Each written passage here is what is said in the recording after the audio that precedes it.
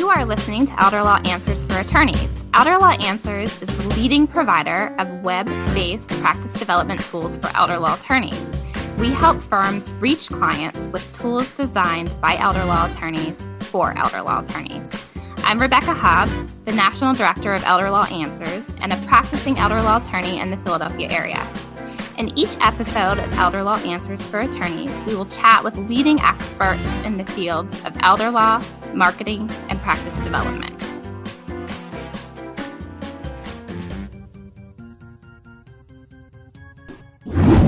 Welcome. In today's episode, I'm welcoming back Bobby Schindler. In our prior episode, The Story of Terri Schiavo, we heard from Bobby Schindler regarding his sister's story. If you missed that episode, which is episode 117, make sure you go back and listen to it.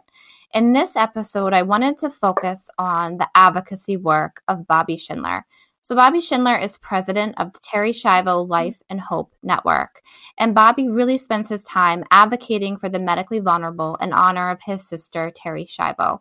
He's a full-time pro-life advocate, and Bobby and his family have been instrumental in providing resources and support to more than 3,000 patients and families. So welcome, Bobby, and thank you for joining us.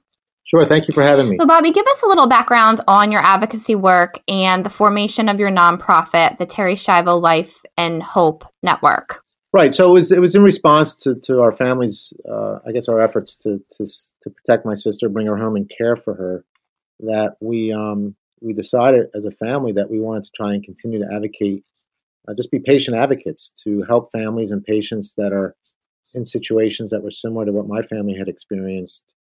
In our battle to help my sister, protect my sister. So we formed the nonprofit, the Terri Schiavo Life and Hope Network, just a few months after Terri's death. We probably should have taken more time to mourn, so to speak, but we really jumped right into it. We had a lot of families during Terri's battle that approached us and said and asked us to continue, if we could, to continue being a voice for families and for patients that were similar in what our family experienced. And what that means, Rebecca, is there are parents out there that were caring for people with brain injuries like Terri, that needed 24-hour, 7 days a week care, most times in a home setting, and they were worried what would happen to their loved one when they would pass on.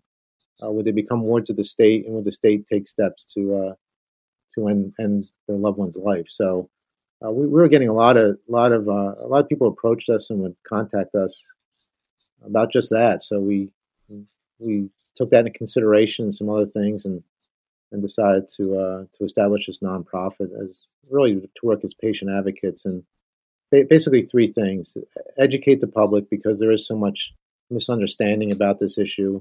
There was in my sister's case, and we saw that with the media reports and just in our conversations with others, all the misperceptions that existed. So we want to try and educate the public, raise awareness. So I guess that kind of goes together with educating the public. But most importantly, use the resources that we had to help families in crisis. So if a family would call us, we would assess the situation, see what they were going through, and try to help them, really provide them with the help they need to whatever it was they were experiencing as far as caring for their loved ones. Now, the Terri Schiavo Life and Hope Network, your organization advocates that food and water be classified nationally as basic and ordinary care. Can you explain this and what that means? Sure. Well, the food and water through a feeding tube, and again, this go and the work that we do at the nonprofit, we try to focus on helping people in these types of situations. And what that means is we try not to get involved in cases where a person might be in the imminently dying, meaning they might be hours or days away from death, and that ethically they can be thorny situations. However, situations with like Terri really are not very. As far as what should we do to help these patients, because they're not dying, they don't have a terminal illness. the only thing that is sustaining them is food and hydration. For whatever reason, they have difficulties with eating by regular means with utensils. So they need, because of the brain injury is most common, so they need a feeding tube. But otherwise, there's nothing else that's keeping them alive. So, but these people are really in the crosshairs in today's healthcare system, because one reason in particular is because of the reclassification of food and feeding tubes. It used to be basic and ordinary care, but today it's classified as medical treatment. And because of this change in the way we define feeding tubes, it is, depending what state you live in, it's legal in all 50 states, but there's some nuances in the state laws. So depending what state you live in, it could be rather easy to have it removed or denied from a loved one, and for the purpose of ending their life. So we try to step in. If a family calls us and say, for example, they call us and they tell us my loved one experienced a brain injury, say, for example, a car accident, and the hospital is now telling us that we don't think your loved one is going to have any type of meaningful recovery, and we're going to take steps to withdraw their feeding tube. And the family, say the parents in this case, say, wait a second, we don't want to do that. My loved one is not dying. The only thing keeping him alive is food and hydration through the feeding tube. We want to provide him therapy, rehabilitation. We want to see if, in fact, he can improve or she can improve. And the hospital, for whatever reason, I can give you some of the scenarios why the hospitals are doing these types of things now. Say, well, I'm sorry, we disagree. We're going to remove, unless you can find another place that will treat him.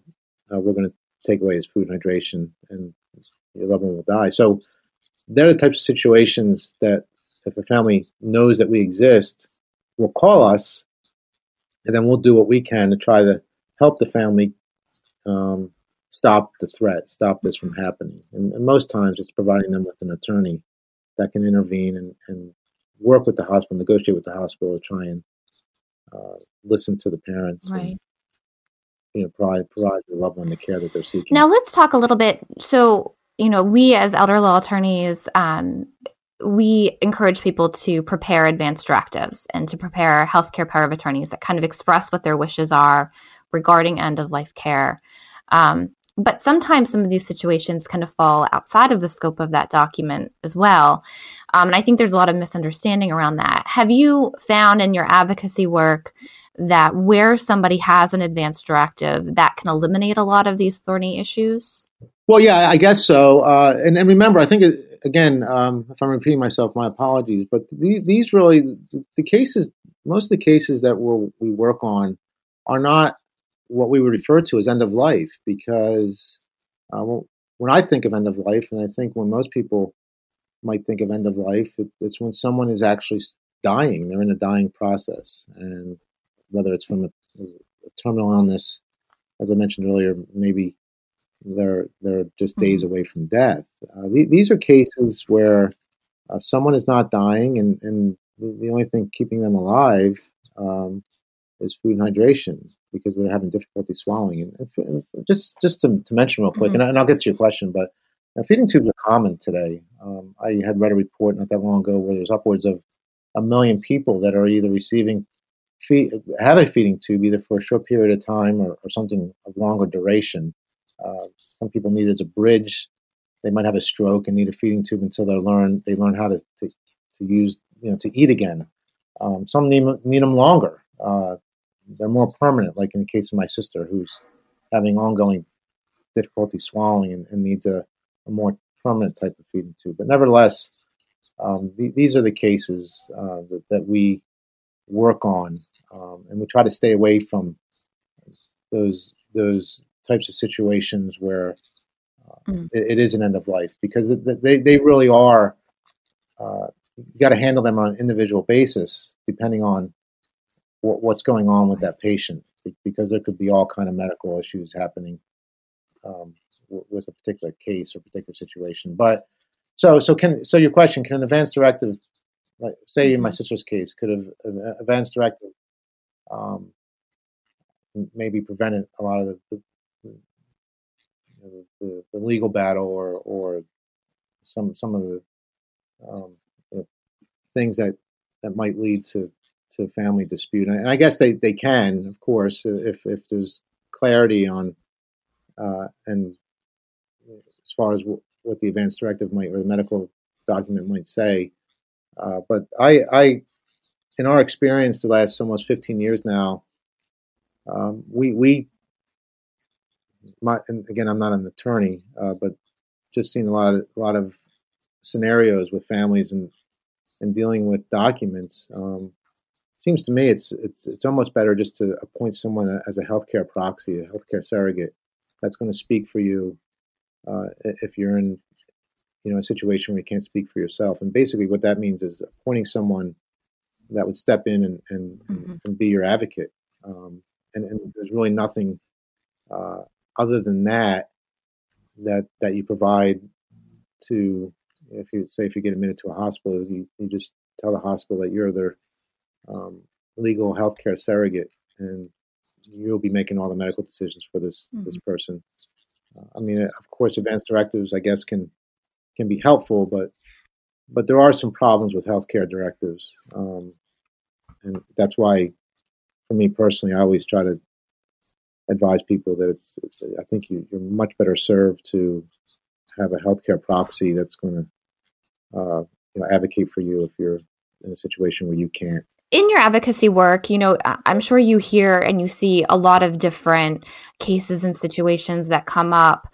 Have you noticed, or do you think that from the time when you went through all of this with your sister until now, we're in 2019, the end of 2019, have there been advances or changes that the climate is getting better? Or do you think that there have been, changes that are making it more difficult for families to advocate for their loved ones? Yeah, I think it's moving in a direction where I think it is becoming more difficult. It seems to me, and this is just personal opinion and observations over the years, and I think some of it probably can be validated, but because of the huge financial problems that we're having, the cost of healthcare today, that and also it seems to me that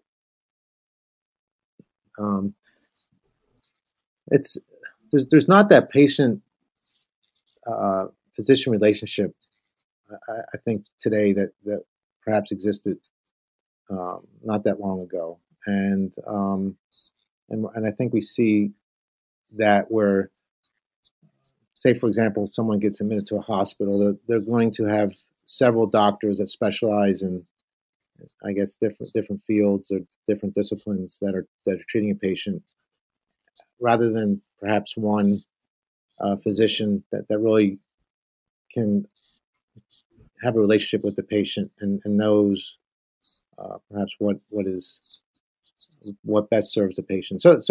But to get back to your question, it seems to me that what's happening today is because of this financial strain that hospitals oftentimes are making decisions that work in their best interest rather than the patient's. And I can give a lot of examples of what I mean by this, but what we're definitely seeing is the rights of healthcare surrogates, whoever they might be, if they're parents, are really being stripped away, and many of the decision-making powers now are in the hands of ethics committees, hospital administrators, and I don't know so much if it's clinicians you would include clinicians in that, but I don't know if it's so much that the doctors are making decisions themselves, or if they're being pressured by the administrators, they're being pressured by insurance companies to make these decisions on treatment, to make the treatment decisions for patients based on cost. So the cases that we're seeing when this happens, what that translates into is that they're going to end treatment. They're going to stop treatment. They're not going to give a patient the time they might need and the care they might need to recover, particularly with brain injuries. And we're also seeing this with the elderly. We're seeing a real push to make it easier to end the lives of the elderly rather than to to continued care. But particularly with people with brain injuries, if someone comes in with a catastrophic brain injury and the doctor feels that they're not going to make any type of meaningful recovery in the short term, that it seems to me oftentimes they're advising families to stop care, stop treatment, based on it's going to be too costly. Even if this person does recover, they're not going to recover to the point where they're going to be able to take care of themselves. You're going to be in a situation where you have to take care of this loved one for the rest of their life. It'd be a lot easier just to stop treatment now, and pressuring families to make these decisions without really affording the patient the time and the cost, the time, the cost to see if in fact they can improve with aggressive treatment and therapy. So that's kind of a long answer, but I think there are. So you asked, are things getting better or worse? It just seems that the cost containment that are really the driving force behind a lot of these treatments today, particularly when it comes to people with brain injuries, rather than giving them the benefit of the doubt to see if in fact they can recover from. Look, if you look at it this way, if a doctor comes in and sees someone with a catastrophic brain injury, and they know this is going to be this person, even if they do recover, they're going to need treatment for a very long time.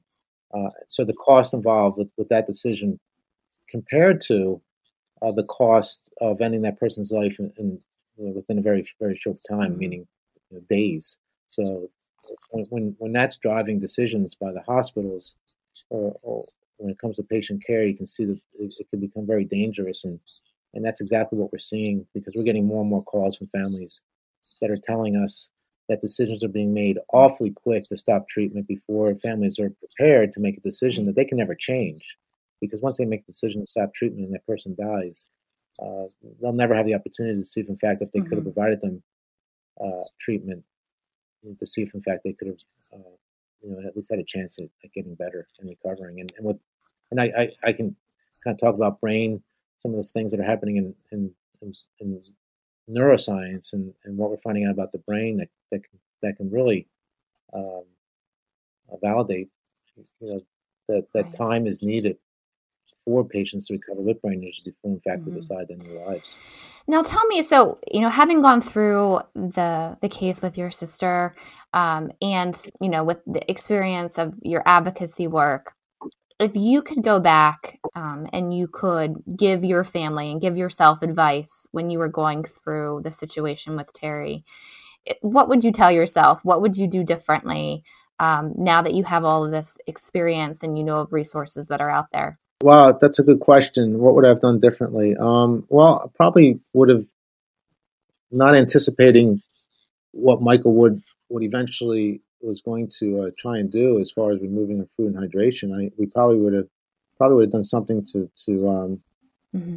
prevent that from happening, and also, well, naturally, I think that's the first thing that comes to mind, because our family had to experience my sister dying by dehydration and starvation, and anything I could have done differently to prevent that from happening, I would have, because I can't emphasize enough. There's this narrative out there, or there's this notion that dying by dehydration and starvation is a peaceful and painless way to die. You can go online and you can read articles about doctors and how they will talk about the peaceful and painless way it is to die by, with someone with a brain injury. Someone like Terry couldn't feel pain, which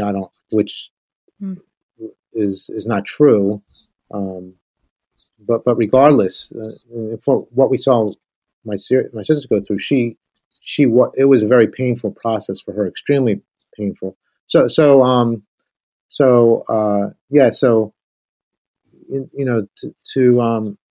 to do anything we could have to prevent this from happening, I think is what I would have tried now to for a change, family done differently. Yeah, for a family that's going through this now, what resources does your organization have, or what should they do if they need help advocating for their family member? Right. Well, we work closely with an attorney network, and oftentimes, as I said earlier, that if an attorney can intervene, they can really negotiate with the hospital to try and get the care and treatment that if it's the parents or whoever the healthcare surrogate is seeking for their loved one.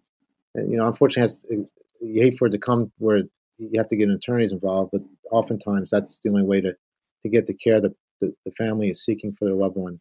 We also can help with doctor referrals, and depending on the case, if need to, we have connections in the media if we want to try to expose the hospital with what they're doing to their loved one. We use social media in a way to try and help families, whatever it might be. But we also work with ethics organizations that can provide ethical advice to families if they're dealing with, perhaps an end of life situation. So there is, over the years, just because of what my sister went through and relationships that we have established with other organizations and people, we're well equipped today to help families. And when we do this all, we don't charge families for our help. We're not counselors. We're just an organization that tries to use our experience to help other families, um, help protect their loved one. But we've been doing it for 15 years now. We've been pretty successful at helping families over the years. We can't always help families, but we do have a crisis lifeline number that people can call us. We're very small. We're survived by the support and uh, the from other people. What's the word I'm looking for? Just by the generosity of others, because we are a nonprofit.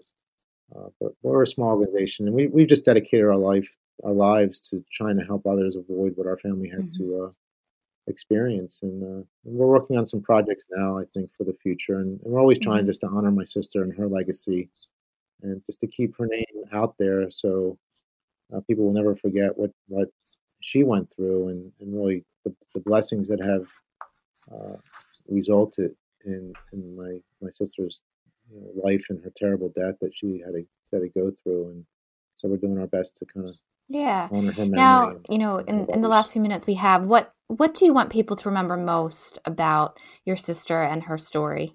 Well, I think just a lot of what I just said. Terry was a brain. There's a lot of misinformation that's floating out there about my sister that still exists. The media is still. I don't think they're not always fair with my sister's case. They kind of, even to this day, they kind of regurgitate a lot of the things, inaccuracies that are written about my sister. There's a lot of people that are very. There seems to be a deep rooted bias, a deep rooted prejudices against people with brain injuries, people with physical disabilities, and I see this a lot. I saw a lot with my sister's cases. A lot of emails I receive. The Family Guy, the program Family Guy, South Park. I mean, there's been so many shows and people that have just been very cruel and attacking my sister. And I just try to.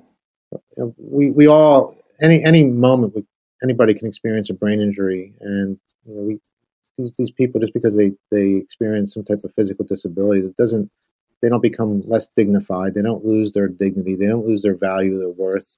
In fact, we should do more. Seems to me, once a person becomes disabled, we're doing more to make it easier to end these people's lives and not care for them. Where in fact, we should be doing more to protect these people in our society, provide them more security, so we don't just make it easier to end their lives because we want to. It's hard caring for these people. Sometimes they're in situations where they need a lot of care and treatment, but I feel like we're called to do that. We're not. It's an easy decision to just decide to end someone's life, but it's difficult to decide to care for someone. I see the parents and out there that are caring for people with disabilities like my sister, and I saw my parents and their willingness to want to unconditionally love their daughter, and it's a beautiful thing. These people feel blessed that they have these people in their lives where they can show them the love and compassion they deserve, and it really it manifests their love and caring manifests through these people with disabilities, and it's to think that they have no value and it should be decided to end their life based on this disability. To me, it just doesn't. It's terrible. It doesn't make sense, and we're doing what we best to kind of change people's the way we look at those with disabilities and the care and treatment. Well, Bobby, thank you so much for being here and for sharing your sister's story and telling us a little bit about your advocacy work and your nonprofit, the Terri Schiavo Life and Hope Network. If people want to reach you or they want to learn more about your organization, what is the best way for them to find out more information? Sure. It's really easy. It's lifeandhope.com, all one word, lifeandhope.com. They can go there. There's a, as I mentioned earlier, we have a crisis lifeline. If you are in a situation where you might need help or some guidance, you can contact us for any reason, or you can even email us. But if you go to that website, you can get a lot of information about the work we do. And if you do need help, there's ways that you can contact us. Well, Bobby, thank you so much for sharing your sister's story with us. And thank you all for listening to Elder Law Answers for Attorneys. If you enjoyed today's episode, make sure to share it with a friend or a colleague. Please subscribe on iTunes and find all the past episodes at podcast.elderlawanswers.com. Thank you.